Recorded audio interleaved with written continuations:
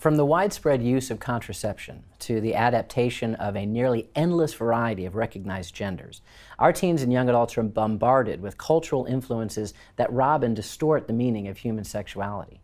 Today, we'll talk to popular chastity author and speaker Jason Evert about the challenges of communicating Catholic sexual ethics to teens and young adults. We'll also talk about the approaches you can take to help the young people in your life reach a fuller and deeper understanding of God's gift of gender and sexuality. I'm Dr. Bob Rice, professor of catechetics at Franciscan University in Steubenville, Ohio, and you're watching Franciscan University Presents. Stay with us.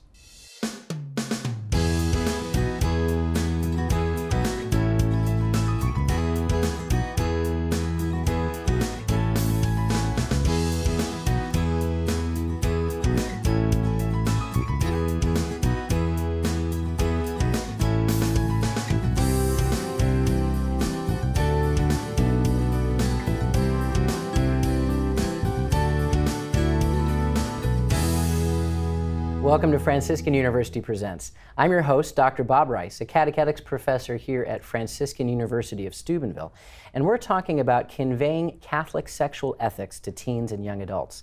I'm joined by our regular panelists, Dr. Regis Martin, professor of systematic theology here at Franciscan University, and Dr. Scott Hahn, the Father Michael Scanlon professor of biblical theology and the new evangelization here at Franciscan. And we're pleased to welcome our special guest, Jason Evert. Jason is a best-selling Catholic author who has spoken to more than 1 million people about the virtue of chastity. He holds undergraduate degrees in theology and counseling, as well as a master's in theology from Franciscan University of Steubenville. Together with his wife, Kristalina, he founded the Chastity Project, which provides abstinence resources to teens and young adults. One of his many books is Theology of the Body in 1 Hour, which is the basis of our discussion today. Jason, welcome to the show. It's great to have you here. It's great to have you back on campus, as I know you got many degrees here. We actually were classmates back in the day, which is fantastic.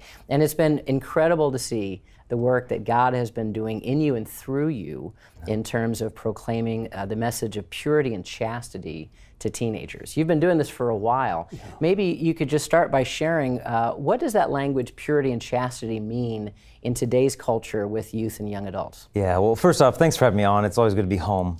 Steubenville's, in many ways, just home. I just feel so blessed ever having to spend 4.5 years here learning. And it was such a platform for me to go forth with this message of chastity. And I think with young people, they have chastity, the terms chastity, celibacy, abstinence are very often confused. And they don't understand, okay, celibacy is the state of not being married.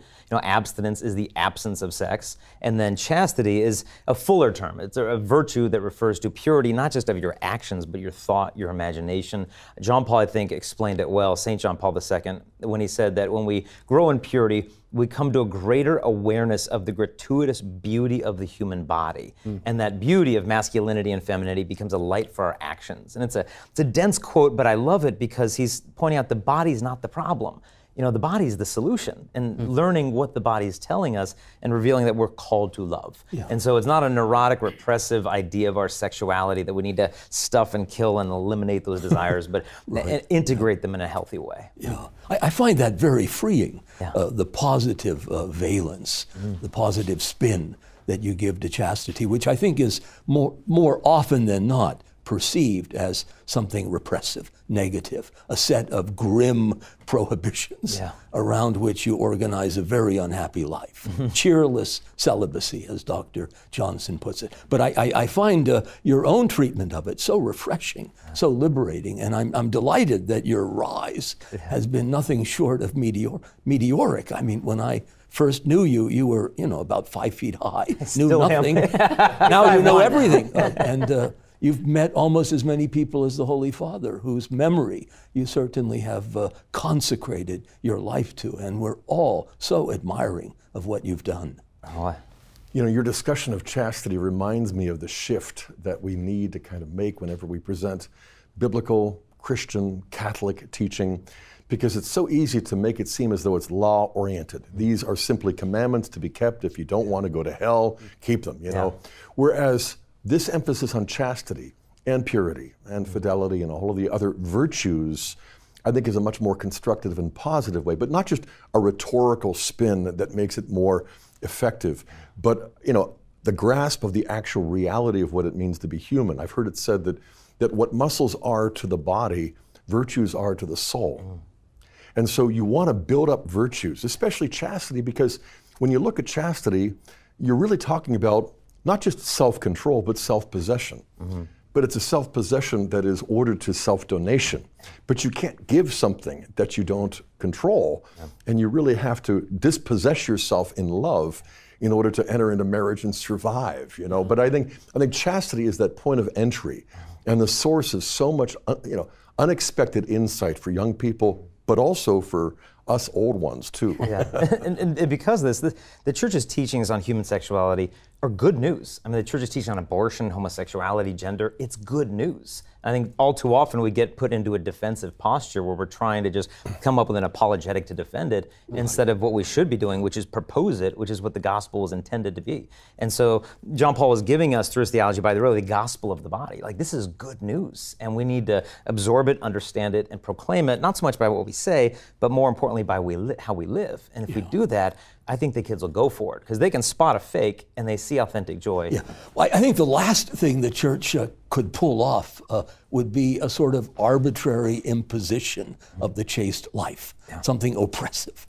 That doesn't sell any bananas. Nobody's interested in that. I think to propose it and to maybe point to our Blessed Mother, a kind of Marian comprehension of the chaste life, that here is a woman who is younger than sin, as Bernanos puts it. What does that mean? Who can imagine a state that pure, that virginal, that wonderfully, innocently chaste, a kind of openness, a certain delight, a bounce in your step. She's always looking for something new, always open to God. I mean, for that to happen, I think you need to have that chaste setting of the spirit, the soul, this virginal receptivity to receive the other in all of his or her mystery.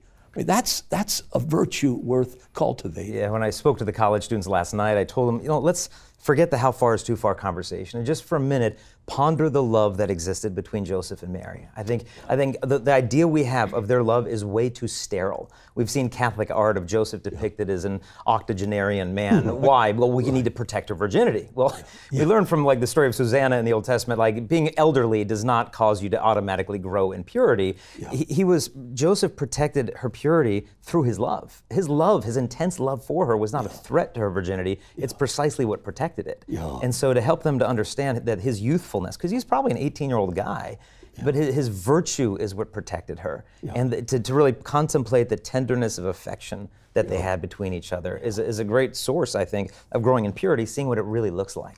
That's a beautiful image, obviously, particularly for our students, but I know you travel quite a bit and you're dealing with mission territory, young people that wouldn't even know who Mary and Joseph are, and they're coming with baggage. They're coming with preconceptions. What are some of those major obstacles or preconceptions that you find as you preach this gospel of joy that are really the hang-ups that you find as a speaker you need to deal with? Well, I think when you walk into a typical Catholic high school thing, we've heard this before, chastity, a litany of regulations, I'm going to get pregnant, die of an STD, and go to hell. Thanks, I've been there, done that.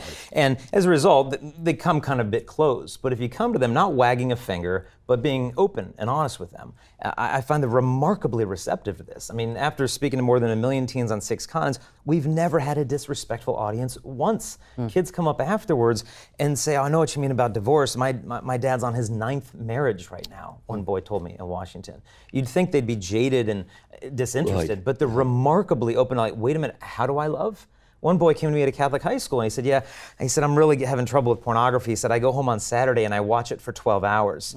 And then I go to bed and I wake up on Sunday and I watch it for 12 hours and then I go back to school. He said, I don't even enjoy it. It repulses me, but I don't know how to live without it. And these kids, I'm shocked how constantly open they are to learning the good news about God's plan for human love. As long as you're not shaming them and you're saying, hey, you're not the problem. You're created for love and you know it. And challenging them to realize it's never too late to start over, I find they're open. Yeah, amen. What about gender issues? I mean, obviously that's a huge thing in our culture, and it's one thing to talk about, sexuality, and it's another thing to try to not seem, the bigoted way that media and society portrays us. How do you address those kinds of topics? Yeah, I remember being at the Papal Vigil at World Youth Day in Poland, and a girl in our pilgrimage group pulled out her cell phone. She said, look, I'm applying to Stanford University. Here's my college application. I have to pick my gender. And she started scrolling. And there were 18 genders to pick from, and male and female were not even options on the list. Right. Facebook has 58 genders. Facebook in the UK is up to 71 now. You could be intersex, non-binary, transmasculine, two-spirit, gender fluid. Right. And it's like, what's going on? What's going on is what Vatican II said, that when God is forgotten, the creature itself grows unintelligible. Although Facebook does have male-female. Yes, they're open-minded enough. Yeah. So it's getting dicey. A throwback. Yeah.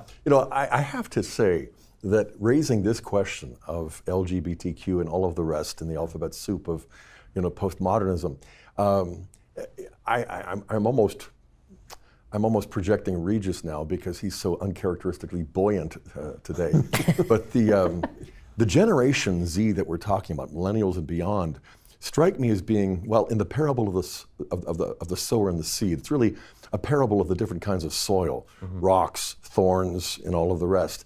It strikes me as being something that even if they're open, they're crippled, they're paralyzed, they're incapable of saying, well, I love this talk, now I'm going to go live it for the rest of my life. It seems to me that the grace of the Holy Spirit, it's sort of like what Jesus said to Peter, put out into the deep and lower your nets. We toiled all night. We caught nothing. And there really is a divine appointment. When you're dealing with an evil and adulterous generation, your harvest might be really slim. Your nets might be really empty. But there's a time that the grace will be given and the word will be sown and the lives will be changed.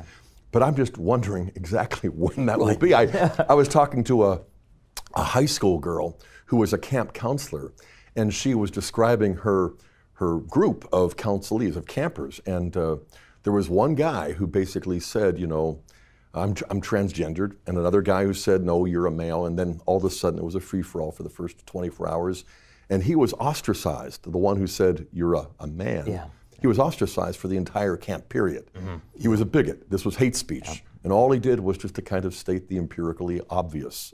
So I don't mean to do a number on Regis, but I do have hope, but at the same time, I have this realistic sense that hope has got to really be willing to persist. Well, Scott, I may be steeped in a state of pessimism which is deeper even than your own. This buoyancy is pure facade. It's a disguise I wear. I'm relieved. I think you're spot on, though. I mean, what does Jesus tell us? It's pretty telling. Without me, you can do nothing, which means the only thing you can do is sin. You can take ownership of your sin. But virtue, it's got to come from me. Man without grace is less than zero. He's a kind of demonic nothingness. So how do you segue from the guy that hears the talk and is convicted to the guy who's now living a life of stellar chastity? Like that chap who spends 24 hours every weekend immersed in pornography. How do you rescue him? Well, one thing is I need to remind myself that I am not the Messiah. It's above my pay grade, and it's my job to kind of drop this bomb, and I fly away. But how is that going to help them 2 years from now? And I think we create resources for them. We have curriculum their school can begin implementing. We tell them, get involved in youth group because you're going to become like your friends. A friend of mine says friends are like elevators. They bring you up or bring you down. And so we try to point out all the different ways that they need to take and own this. Like if you want to live this out, God's going to provide all the means for you, but you've got to make the choices necessary. And it's going to be received like the gospel was received. I mean, one girl came up to me after last week's talk. The very next day, I was giving another talk at her school to the junior high kids, and she came up to me, she gave me a big hug, and look, I'm already wearing the miraculous medal you gave me, and I broke up with my boyfriend yesterday, and I'm so happy. And so some people, you'll have that immediate fruit. Other times, the fruit won't fully ripen for another 10 years. I've met some boys, heard my talk in high school, had a big change, dropped, hit rock bottom 5 years later in college, and then remembered, I remember that guy came to my high school. Then they got on YouTube, started watching hours of videos, and had a reconversion. So you never know. But that's why I think we can reach them most, not by motivational speaking, but by prayer and fasting. We need to not become self-reliant on our own charisms to expect conversion of the galaxy. Amen. Well, there's so much more that we can talk about, and we will. So stay tuned for more Franciscan University Presents.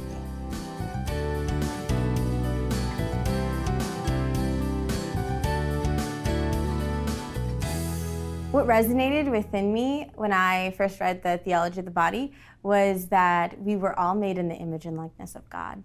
And so something that I've tried to implement into my friendships, into my relationships, is being able to look at the person in the eye. And I think that's very important, because when you look at someone in the eye, you're not just looking at someone's eyeballs. You're looking at the person. You're looking at the eternal being that God has created. When I came to Franciscan University my freshman year, I knew right away that I wanted to join a household. It just was a matter of which one. As soon as I heard about Crown of Creation and their focus on the theology of the body, I knew that I wanted to join this amazing sisterhood that would help me to live out the theology of the body in all of my relationships. At Franciscan University of Steubenville, you'll find faith and reason, wisdom and grace, mercy and truth. You'll study under world-class scholars and seasoned practitioners who are committed to Christ and His church. With over 40 majors and pre-professional programs, you'll find the formation you need to succeed. At Franciscan University, you'll find more than just a college. You'll find yourself and an educational experience as singular as you are.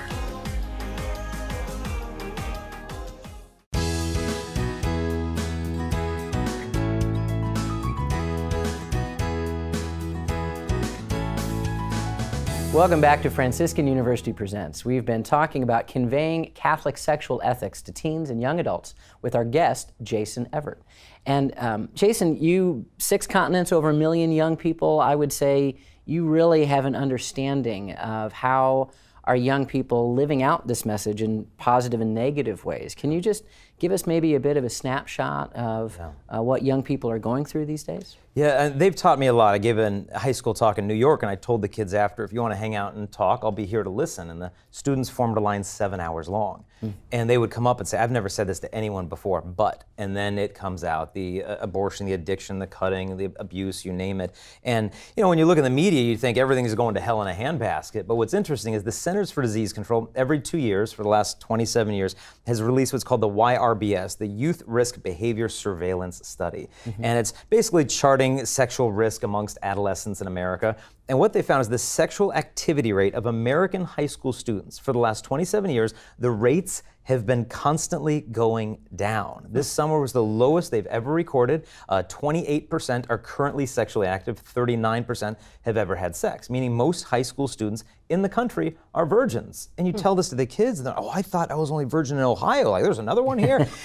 So the perception amongst teens is they vastly overestimate the sexual activity of their peers. Unfortunately, although one side of the scale is going in the right direction, the other side perhaps not so much, because they weren't looking at, okay, how many of them are sexting on their phones? How many of them are engaging in this or that? So the pendulum of the sexual revolution is swinging back in some ways, but in other ways it's swinging in an unhealthy direction that's very self-centered on the kids in terms of what they're doing with their phones and isolation. That's a good point, because it's sort of good news, bad news, because the high-risk behavior is going down, which is good news, but the kind of isolation that you have with masturbation, with sexting and all of that, I mean, that certainly is on the rise. And, you know, even the term masturbation is such a clinical term. You know, you go back 60, 70 years and, you know, the term that was used in the old manuals that trained priests was self-abuse. Yeah.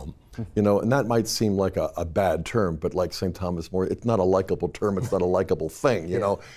Now it's self-pleasuring, you know, and to me that's sort of like selling opioids alongside of halls, you know, or Ludens, and just saying, well, this will take care of your ill. And I think the lies have been increasing and intensifying. And so whether we have this statistic going up or down, I think we have to step back and recognize that the anti-Christian shape of the formation of young people now has reached new hues, new darkness, you know. Well, not only anti-Christian, but I think it could be argued that it's anti-human, it's post-human. I mean, the fact that somebody would be a virgin because he can't bear the company of another person, and so he seeks refuge in the self-centered self. I mean, that kind of solipsism is really pathological. It's a dis-ease with being. I mean, man is made to be in relation with others, and to shrink from that argues to a terrible kind of insensibility to what it means to be human. I mean, what was that book? Was it Robert Bella called Bowling Alone? I mean, why on earth would somebody do that? I mean, or go bowling at all. Yes. But, it's You're betraying something. I think I might be. But, a good friend of mine who works with young people said that, 10 or 20 years ago, we wanted to invite people into a personal relationship with Christ, and they would say, who's Jesus? Today, you invite them in a personal relationship with Christ, and they say, what's a relationship? Yeah. And obviously, that's at the cause, I think, of a lot of what you've been seeing over these decades of doing ministry, that the heart of it, really the sexual activity is more of a fruit, but the root cause is a brokenness in relationships. Yeah, I'd heard of a college student over in Pennsylvania who committed suicide, and she was an all-star athlete, straight A student, absolutely beautiful college girl, jumped off the parking garage and killed herself. And the classmates were like, I can't believe she did this. She looked so happy on Instagram. How could she not be happy? All her filtered photographs were perfect. But that's what this filtered media, social media, gives them such a false sense of connectedness, that they might have 10,000 friends on social media, but no one knows what kind of day you had yesterday. Yeah. And that false sense of intimacy drives them deeper to this loneliness, where they're seeking out in a way to medicate the loneliness through sexting, porn, and other types of things that leave them emptier afterwards. Instead of channeling Regis, I want to begin channeling John Paul II. Because I think that his approach that we call the theology of the body is the single biggest breakthrough we have, and it didn't come too early. It just came in time for a generation that would almost be unreachable by any other means. And I'm not saying it's the be-all and end-all of Catholic moral theology, but it really does something that wasn't being done before. Tell us what you do with John Paul and how they respond to that kind of vision. Well, I think the young people respond to him. I remember one priest who knew him said that, as a young person, said as a priest, he was happy and demanding. And that's so different than what we have today. We have people who aren't particularly happy and not very demanding. Right. And the reason we responded to him at these World Youth Days is because he was loving and he was uncompromising. Yeah. And there was something so attractive in someone who would say, you can be the saints of the new millennium. Right. He knew that youth was made for heroism, and he was himself heroic. Yeah. And teens are good at spotting a fake. Compelling. What was the book you wrote on John Paul entitled? It was called St. John Paul the Great, His Five Loves. His Five Loves. How many copies of that have you given away to young people? They've moved more than 250,000 of them. 250,000? Yeah. That's exciting. I've been blessed. So. Praise God. Well, you could demand that they pay you for it, and you could retire. It's probably a good idea. You could, to the Amalfi Coast. So maybe someone who's listening that might not be familiar with it, how would you distinguish John Paul II's theology of the body from abstinence education? Yeah, well, abstinence education is largely, there's lots of good people doing it, but essentially it revolves around like, hey, if you become sexually active, you could end up with gonorrhea, you could get somebody pregnant, your grades might go down, you could get your heart broken, and as a result, you don't want to do that kind of stuff. Whereas with John Paul's approach, it isn't so much, this list of thou shalt nots. Now, here are the 12 things you can do and can't do. It's more, what does it mean to be human? Who am I, and what does it mean to authentically live in the image and likeness of God? And so it's rooted in an understanding of what it means to be human, because what we're looking at today is you'll have people like Lady Gaga saying things like, born this way. She has a CD of her, and she's got the face of like a woman with these fangs and the body of a motorcycle, and she's screaming, and it says, born this way. And the first thought is, well, I certainly hope not. Right. But what we're dealing with here is someone who says, look, I have these inclinations, therefore this is how God created me, therefore I need to act out in this way. And what we're looking at here is they don't understand the full picture of what it means to be human, that God created us this way, then there was a fall, and this is the state we're in right now, but then there's a glorified state too, and if you just jump into this middle chapter of the book and say that's everything, we'll think the church is out of touch with reality by expecting us to behave in any other way. It's distressing enough that somebody would think of themselves as being a motorcycle, or even a ghost in the machine, which is Descartes' position. But for people to buy her records, to swallow that kind of moonshine, that's really disheartening. The Pope really nailed it. The solution is not moralism. The solution is the rediscovery of the meaning of the human person. In George Weigel's wonderful biography of Pope St. John Paul II, he pounces on this letter that Karol Wojtyła wrote to Henri de Lubac back in 1968, in which he said, look, the crisis of modernity is a kind of degradation, a pulverization of the idea of what it means to be human. And the solution is not more don't do this, don't do that, but a recapitulation of the mystery of the human person. I mean, that's the theology of the body. That's his the papacy. spousal, nuptial meaning of the body. It's explosive. Yeah. I mean, that was the theological time bomb. And now we're dealing, I think, with the counterpunch to the theology of the body, that the body really has no meaning, that the sexual difference is a threat and it's something to be eliminated. Right. Because if we can get rid of what separates us, our sexual differences, then we can finally have peace. But this is the inversion of his spousal meaning of the body. And the body reveals in our sexual differences our complementarity, that we're made to be a gift and an image of God himself. But if we can erase the sexual difference, it turns the TOB upside down. It is paradoxical how the body is at once a boundary, because it's me, it's not you, and yet it becomes a bridge, but only a reliable bridge to the extent that you're entering into something that isn't just transient or utilitarian. But that sort of thing doesn't really fit much of what our culture is instilling in us. Yeah. You know, the only thing that really unites us is the money that we have to go and do the things that we privately desire to do. Yeah. And so there aren't that many competitors for the gospel. You know, there's not much good news out there. And so I have to believe that coupling the gospel with the theology of the body and bringing people back to the body of Christ that is there on the cross, not just being battered, but giving himself, turning the act of death into the act of love so that we can act in an entirely different way. It's too good to be true, except it's the truth. It's the good news, you know.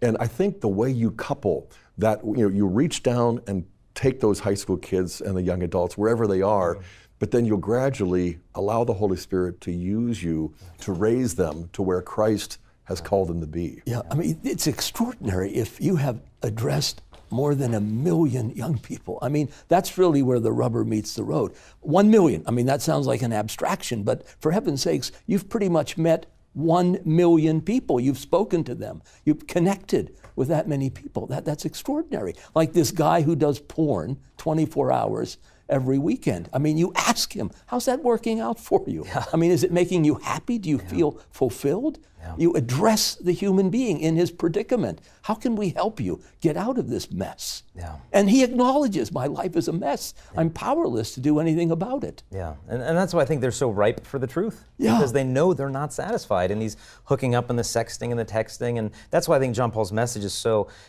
riveting for them, because he explained that chastity can only be thought of in association with the virtue of love. If we don't make that connection in their brains, it isn't going to last. Yeah. Because they need to understand that abstinence with your girlfriend is not waiting to get married to love her. This is a profound expression of sacrificial love, and that you're loving her better tonight by being abstinent than by making love, because you're doing what's best for her, not just what feels good in the moment. And kids, they understand this. Girls understand this, because if you can just get the girls to agree with you, then hey, the guys don't have much of an option but to go along. You know, but I find the boys are the most common standing ovation we get is the all boys audiences. Really? They're surprisingly just hungry for this. They're ready to be challenged. Yeah. And they feel free to clap and to cheer. Yeah. Okay. Yeah, because they know that I'm not there telling them that they're the problem. I think you guys are the solution. If it's an all-boys school, then the girlfriend's not looking at him standing up. Yeah, then he's like, like, well, we got to talk after this talk. Yeah, what are you cheering about? Yeah. What are some of the ways you might tweak the message or emphasize the message between a purely guy audience or a purely girl audience? Because obviously, the message has a different nuance. I know one of your most successful books is how to find your soulmate without losing your soul. Yeah, with losing your soul, which is directly for women, really, primarily for women. So maybe just share a little bit about different approaches for different genders. Yeah, I met a student here last night. He said he's read that book for girls. He's read it twice, and he started a men's book study about it because the first chapter is the top 10 guys to avoid. And I find a lot of guys reading, they're like, uh-oh, I'm number 3 and 7 here. I got to work on some business here. But I find with the guys and the girls, so many stereotypes I think we need to be careful of avoiding, of like porn, that's a guy problem. And then girls think, oh, it is? Oops, I struggle with that. I shouldn't even confess this. I'm some freak of nature. So things that we used to think of as particularly male issues now have crossed over. And many young women are now looking into this thing, thinking, okay, I'm going to watch a little porn, thinking, who do I need to be? How do I need to act? What do I need to look like? What do I need to do? And I try to tell them, you were not created to be porn. You were created to be loved. But with that being said, we do take different approaches of an all-boys audience versus the all-girls, trying to really listen to them. Like, what is it that they really want to know? Because nothing is less important than the answer to a question nobody is asking. So I want to know, what is the questions that they're asking, and how can the gospel fill in that void? And there is a unifying theme. It's the human heart. It's the same everywhere. It beats with the same needs. It vibrates with a need, a thirst for love, joy, happiness, salvation, freedom, beauty. I mean, that speaks across lines of gender, sex, race, everything. You know, my father was in the Second World War with General Douglas MacArthur, and he would describe what it was like to liberate islands where GIs had been in caves for days and weeks, often dying of thirst and hunger. And when they came out, you know, you would have to keep them from drinking the salt water because it would just instantly kill them. It would expedite death exponentially. You know, and our culture sort of put, you know, it's a table of ice cold salt water to quench your thirst, and it doesn't slake your thirst, it just quickens. And this is why I think, you know, distinguishing between what is authentic from what is counterfeit and coming back to that in different ways over and over again, that's the only way this is the only way I can be reached. You know? And when we come back, we're going to hear a little bit more from Jason on how to give them the living water when we come back with Franciscan University Presents. Stay with us.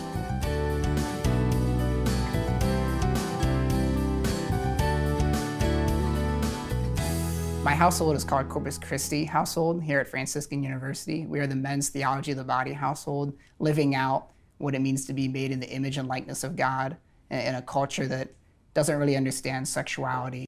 In such a sexually based society that we have today, I feel like not just the woman is objectified, but also the man.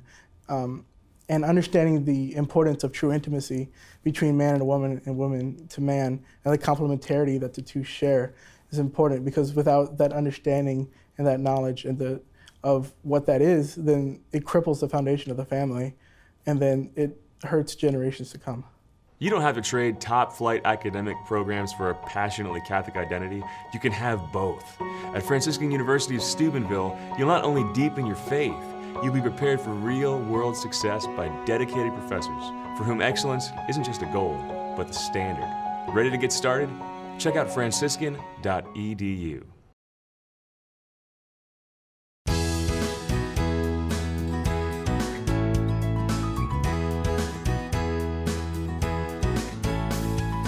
Welcome back, and thank you for joining us. You're watching Franciscan University Presents. We're coming to you from the Communication Arts Studio here on the campus of Franciscan University of Steubenville. Our students are operating the cameras and equipment, and my colleagues in the theology department, Dr. Regis Martin and Dr. Scott Hahn, are guiding our discussion with Jason Evert. Jason, as we've been talking about chastity and these relationships, we touched briefly earlier on gender issues, homosexuality. How often do you address those topics when you're talking to young people? In the high school audiences, it's now every single assembly. I remember one high school priest said to me, he said, you know, the kids at his campus are all pro-gay for the same reason they're pro-life. They just think it's mean not to be. And that's the extent to which they've really thought through this. It's on the level of sentiments. And I didn't used to speak about it because I thought, how do I really introduce such a volatile and important topic in a 5-minute soundbite while doing it justice? But then those students would come to me, the LGBT crowd, and say, well, you didn't talk about us. How do we fit into this? And I explained to them, well, this is the struggle I'm having. Would you please pray for me, that I would know what to say? And they were very eager to say, yeah, we will pray for you. And then stories and experiences started coming in my life, and I started sharing those in the assemblies and explained to the kids that, you know, you're told that if you experience same-sex attractions, you only have 2 options, okay? Option 1 is hide in the closet, or option number 2 is come out of the closet, embrace your sexual attractions as your identity, forget about God, the church, and the Bible, and do what you want with your body. Gay pride or gay shame, what's your pick? And so someone could easily feel stuck in the middle and be like, well, I don't want to throw away God, but I mean, why should I live in shame of an attraction I never chose to begin with? And then I try to explain to them that your sexual attractions are not your identity.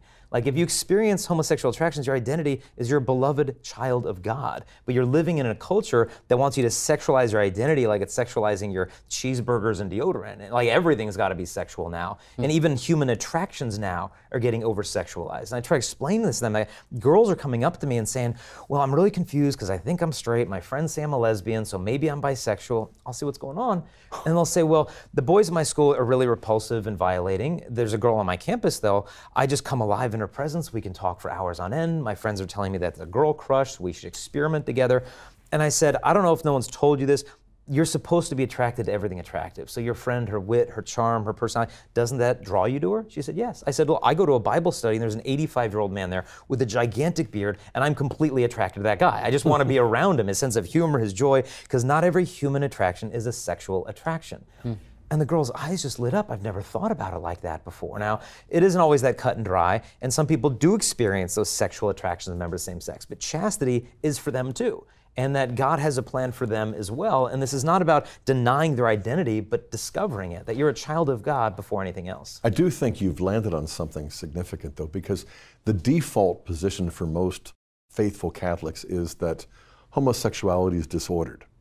And of course, we would say it is. It's not sin just to have the orientation, but only if you give into it. But the antidote is not heterosexuality, because heterosexuals are disordered too. At least one of them that I know, you know. And so sons of Adam, daughters of Eve are disordered because of original sin.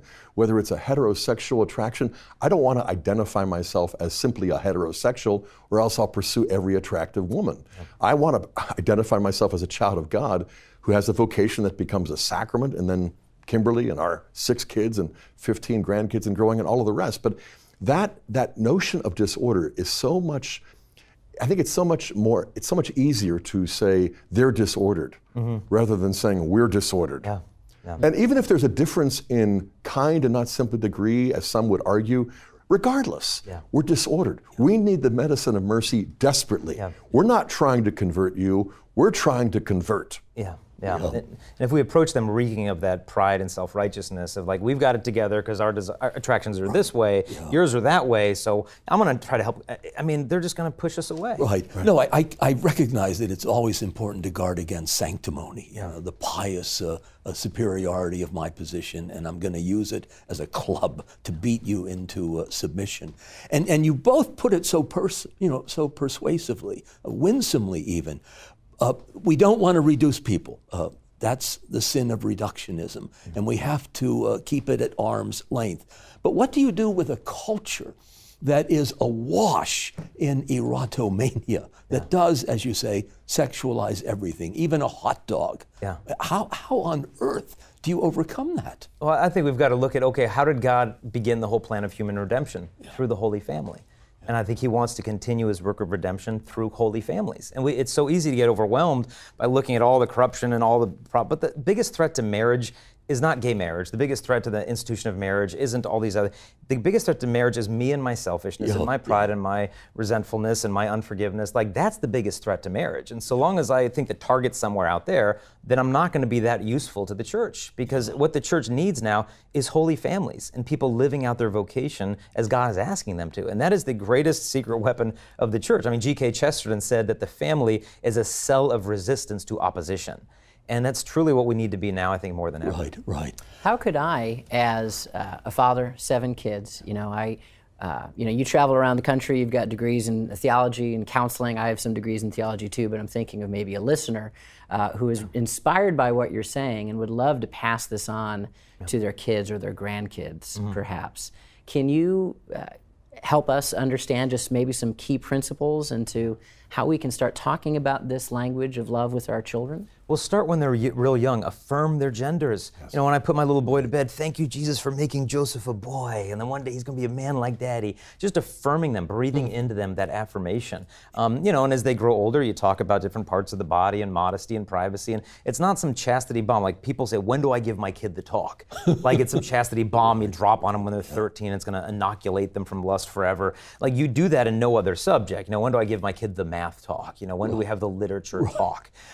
It's got to be a lifelong conversation. Same thing with human sexuality. And you can't expect as a parent your kid to obey the church's teachings on sex before marriage if you're not willing to obey the church's teaching on sex inside of marriage. And so it's much more like any virtue, it's more easily caught than taught. Right. It's sort of like the title of that poem by Hopkins, The Blessed Virgin Compared to the Air We Breathe. If it's not atmospheric, if it doesn't sort of, form the ambience in which people live and move, then it doesn't work. It has to be infectious. And I think it applies especially to fathers with their daughters, because you're really the first guy she's going to know. And so it's important to affirm her, to recognize her femininity, that she has charm and beauty, that she's full of grace, and that she reminds you of something radiant and pure. If you don't affirm her, then she's going to look elsewhere for that affirmation. Yeah, we did a show years ago on I can't remember the doctor's name. He was a convert from Judaism, but he was focusing in on affirmation deprivation neurosis and how unaffirmed women are. Conversely, how much fatherly affirmation of a woman when she's just growing up as a girl creates a very strong, confident woman. And I see that in my wife. I remember worrying about my father-in-law creating affirmation addiction, in his own kids. I had never seen so much affirmation in my life until I realized I'm now a junkie too. He's affirming me as a son-in-law like my own dad never did. But I do think that the act of fathering from all eternity, in a certain sense, is not primarily a physical act, certainly not in God. It is an affirmative act. He speaks the word, and the word was with God, and the word was God, and that word is son, but not son because he has certain bodily equipment. Son because the Father's affirmation of the truth of love is the very source of communion in God and then in us. And I think that the single greatest need right now is for men to grow up as sons of God and to image the Father, especially at home. By affirming their sons, which I think is easier in some ways, because you tend to see yourself. And then affirming your daughters is harder because you tend to see, her or that girlfriend or that, slut in high school, and you're projecting things onto her when she really needs you just to smother her with affection and affirmation. In a Catholic vision of the real, you take Genesis seriously. When God spoke the word, it wasn't a word of condemnation, of judgment. He said, this is good, this is very good. And then he said, I can make it even better. And so he fashions Eve to complement Adam. I mean, that's affirmation. That's primal affirmation. And so we ought not to be ashamed. I mean, that's why the theology of the body really does lift, exorcise even this demon of Manichaeanism that deprecates the body, the flesh, that it's no good, that at best it's suspect, it's disposable. You've got to concentrate on spirit. That's balderdash. God became man, he became flesh. And flesh at the center was then crucified. I mean, we've got to begin with that. That's the operating premise.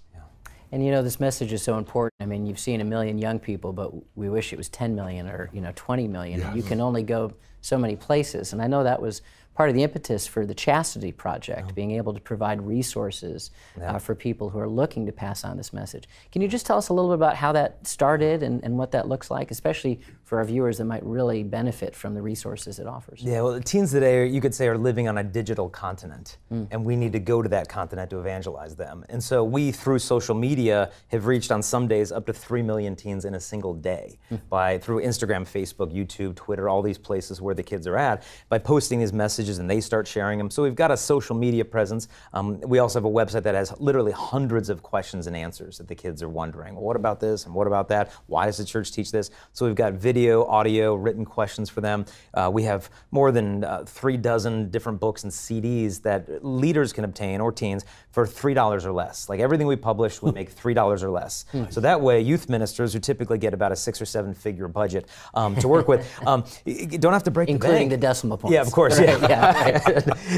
Don't have to break the bank to give every kid in their youth group a book that they might need or a CD. So our job is equipping the greatest apostles and evangelists, which I don't think are motivational speakers. You know, I think they're the rank and file laity out there that have hearts on fire for souls, and they want to get these resources out. So you don't have to be a great speaker, you just have to have a heart for the gospel. So we just try to make everything as cheap as possible.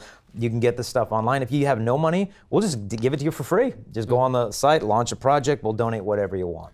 You're right, it's only really reducible to having a heart for young people, but having a heart for young people, but not having great resources, leaves you somewhat bereft and incapable of reaching them. So, you know, if you think of anything else, interrupt me, because, you know, supplying resources right now, digitally, but also in concrete, you know, books and CDs and that kind of thing. I mean, this to me is the lifeline, more than any life preserver and rope.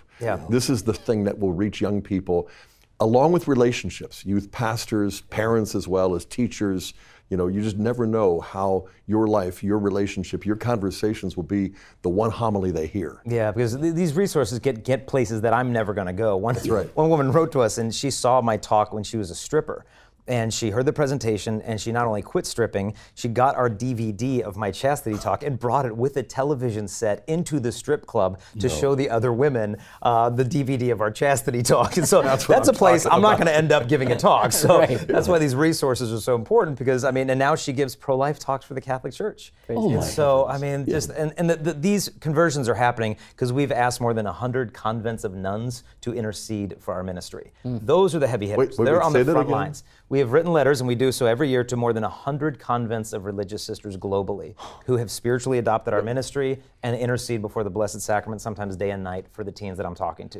Those cloistered Carmelites are like heaven's high command. Oh yeah, you know? No, I'm not on the front lines. Artillery. I'll be serving them drinks in heaven. You know, I get all the credit now, but I know who's Jason, heavy lifting. When were you first hit with this sunburst? I mean, as a student, when did this happen? It was here. It was here. I mean, I had a good youth group, but the most formative 4 years of my life was spent on this campus. So the fellowship of the brothers in the dorm, the witness of the faculty, not just talking theology, but living it with their families, praying a rosary with some of the faculty. I mean, it was just so new to me. And I fell in love with John Paul, read Love and Responsibility for the first time. And I was doing crisis pregnancy counseling in Pittsburgh while also leading high school retreats and seeing all this brokenness.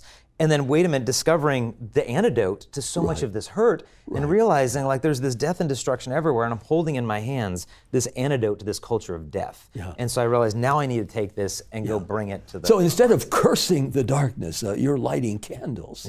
And so many, you're not doing it alone. You've got a good team. No, the intercessors, that any conversion that happens, I know it's because of them. Yeah, praise God. Well, when we come back, we're going to hear some final thoughts on conveying Catholic sexual ethics to teens and young adults, coming up next.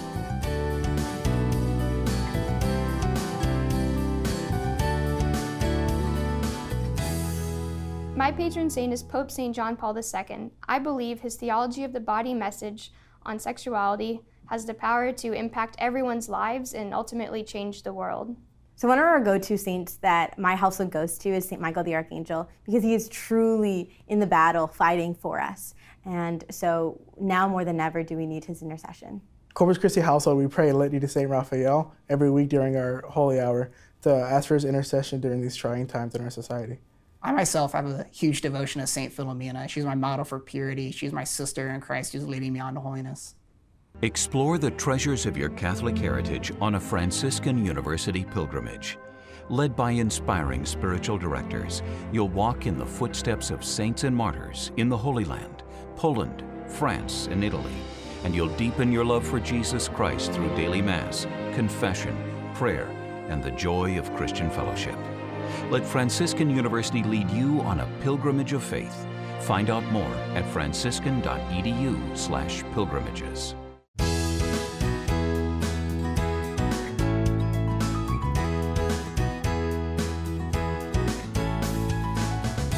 Welcome back to Franciscan University Presents. We've come to our final segment. Regis, could you start us off with... Jason, I am so in awe of what you've done and how well you express what you've done that I'm hesitant to say anything at all because I want to hear one more thunderclap from you. But I will make this observation. It is arresting how you've managed to seize control of a media which I have thought all my life to suspect and to dismiss. I'm sort of a Luddite at heart. I want to unplug everything. I want to build a cabin in the woods and then maybe read Augustine's Confessions, maybe invite my wife and a couple of kids, and that's it. Retreat, escape, a sanctuary in the backwoods. Or like John Sr., you take the television set, you pick it up, and you throw it through the picture window. I've never done that because I can't afford to find another picture window. And the TV is sometimes pretty enticing. But what you've done with modern media is co-opted, you've baptized it, converted it, you've mobilized it on behalf of virtue. And that is so counterintuitive. And yet you've succeeded beyond probably your own wildest dreams. I mean, only God is not surprised by what you've done because you've harnessed, I think, pretty successfully your energies to His will. And that's a colossal achievement. You're a blooming saint. And I wish you well. I have to run that by my wife first. And you do have a saving humility. You recognize it's not a matter of talking to a million teens. It's a matter of talking to one teen at a time. Sort of like Jesus, who welcomes that woman at the well and has a conversation with her. He doesn't give her a memo. He doesn't tell her, here's a YouTube video you've got to check out. He talks to her and exposes, reveals, lays bare her soul and her hunger for wholeness. And that's what I think your message consists of. And I hope it goes on and on and on. If you win, then you don't have a job. Pretty good job security in the meantime. All right. Yeah, thank you so much. Great. Scott? Yeah, I want to express the gratitude and the awe and echo Regis, but I want to redirect the flattery towards those cloistered Carmelites, and thank God for the high command of those prayer warriors, because, 1 million people, 6 continents, all of the books, all of the resources that you make available either for free or less than $3, et cetera, et cetera. I mean, but the thing that I am most in awe of, most grateful for, is your marriage and your family and the need that we have and the way that need is met by a wife who recenters us. And I see that when I've seen your family, when we were out visiting, the Halloween party and all of that stuff. But it reminds me of the fact that, we're not out to save them, we are them, we need to be saved. Even in the process of allowing God to channel His mercy and love through us. The sacramentality of your marriage, to me, is the thing that we need to be in most awe of. And those 7 kids that you are mirroring, that you're imaging God's fatherhood to them. And I think I'm just carrying coal to Newcastle, I'm preaching to the choir, I'm saying things that you already know, but I'm also saying things that I need to hear again and again as a husband and as a father. I'm reminded of what this Jesuit once said in a doctoral seminar when I was thinking of coming into the church. He said, we were discussing religion and politics, and he just said, if Catholic couples simply lived the grace of the sacrament of matrimony in one generation, we would have a transformed society. And I thought, well, that's hyperbole, but the more you think about it, the more you realize that's exactly right. So keep doing all of the things that you do, but keep coming home and getting recentered, get to confession, and recognize that it's not a sacrament. She's the sacrament. And I think that is the greatest gift that you can give to the kids and all the rest of us as well. Yeah, well, I have to thank you guys, because it was at your feet that I studied and learned 20 years ago when I graduated here. But I have to agree with what that professor said, that the greatest tool of evangelization is for a man and a woman to love each other as they should, because if they do, then they kind of make visible this whole invisible love of God in a more concrete way than the world is seeing, and all the confusion and all the brokenness. And I know in the mess that's outside of the church and inside the church, it can be disappointing, it can be heartbreaking, but in the same respect, what an exciting time to be Catholic. If you look at the whole history of the church, that God from all eternity wanted us to exist right now for such a time as this, that giddy up, let's go. This is an exciting time to be Catholic, and we should have some enthusiasm about that we shouldn't be afraid of what the world is going to do to our kids. We should be excited about what our kids are going to do to the world. And just bringing that optimism and joy, because what we have to bring is good news. And so I would ask the viewers, if you would please join all those sisters praying for our ministry. If you could offer a rosary, a holy hour, any suffering, cancer, unemployment, alcoholic spouse, any suffering in your life, to offer that for the young people that we speak to, because I think our viewers have a vested interest in my ministry, because I could speak to your future son-in-law or daughter-in-law one day. And so after this talk, I'm going to a high school assembly. I've got 2 more talks tonight, 3 high schools tomorrow, and I would just ask, please pray for all the young people that we speak to. Amen. Amen. Thank you, Jason, so much for being here. And for you at home, we have a free handout for you written by Jason Evert. It's an excerpt from his book, Theology of the Body in 1 Hour. This is yours for free by simply going online to faithandreason.com or by calling the number you'll see on screen in a moment. My final thoughts of just this conversation is the virtue and gift of hope. You know, I think, Jason, what you are sharing really gives us a sense of the hunger that young people desire, the truth that they desire. And I think just as young people can be formed in a bias against the faith, I think people of faith can be given a bias against young people. We assume they're unreachable. We assume that they're going to yell at us, call us a bigot. I think one of the most beautiful things you said in this conversation is in all the talks that you've given, the response has always been overwhelming, has been joy-filled, has been grateful in order of hearing this good news. And in terms of living out our families, being visible witnesses of love to that, not being afraid just to invite people into that gospel of love, invite people into an understanding, especially many young people out there who do not have the gift of family, who do not get to see models of Christian living. Let's, in our societies, in our parishes, our communities, allow our lights to shine, to be those models of Christian living, not of judgment, but of love, and proclaiming the truth. Young people can smell a fake a while away. They deserve to know it. You know, I think of the words of St. Paul to Timothy, that we need to be evangelists, whether it's in season or out of season. And many of the messages you're talking about seem like an out-of-season type thing in terms of the LGP, you know, the agenda that's out there, the scandals within the church. Maybe we should stop talking about this for a little bit. And the answer is no. God gave us a good news to share, and we need to be able to do that for others. So again, Jason, thank you, and thank you for being the kind of student that we hope to have here at Franciscan University. It's our mission to send forth joyful disciples into the world. And we invite all of you listening and watching to join us in that mission to educate, evangelize, and send forth disciples to restore all things in Christ. There's many ways to connect with this mission. We have life-changing summer conferences for adults and for youth across the states. You can travel on one of our pilgrimages to Italy, Poland, the Holy Land, other sacred destinations around the world. If you want to know more about that or just get more resources for your own faith, we certainly encourage you to go to faithandreason.com where you can get this handout. You can also check out Jason's resources available at chastityproject.com where you can see many videos and have many other opportunities. Why don't we just close asking our Blessed Mother for her intercession on all of this in our culture as we pray. Hail Mary, full of grace, the Lord is with thee. Blessed art thou among women, and blessed is the fruit of thy womb, Jesus. Holy Mary, Mother of God, pray for us sinners, now and at the hour of our death. Amen. In the name of the Father, and the Son, and the Holy Spirit. St. John Paul, pray for us. Amen. Pray for us. To download the free handout on today's topic, go to faithandreason.com. Email your request for the handout to presents@franciscan.edu. At faithandreason.com, you can also purchase past episodes of Franciscan University Presents, or request today's free handout and purchase past programs by calling 888-333-0381. That's 888-333-0381. Or call 740-283-6357.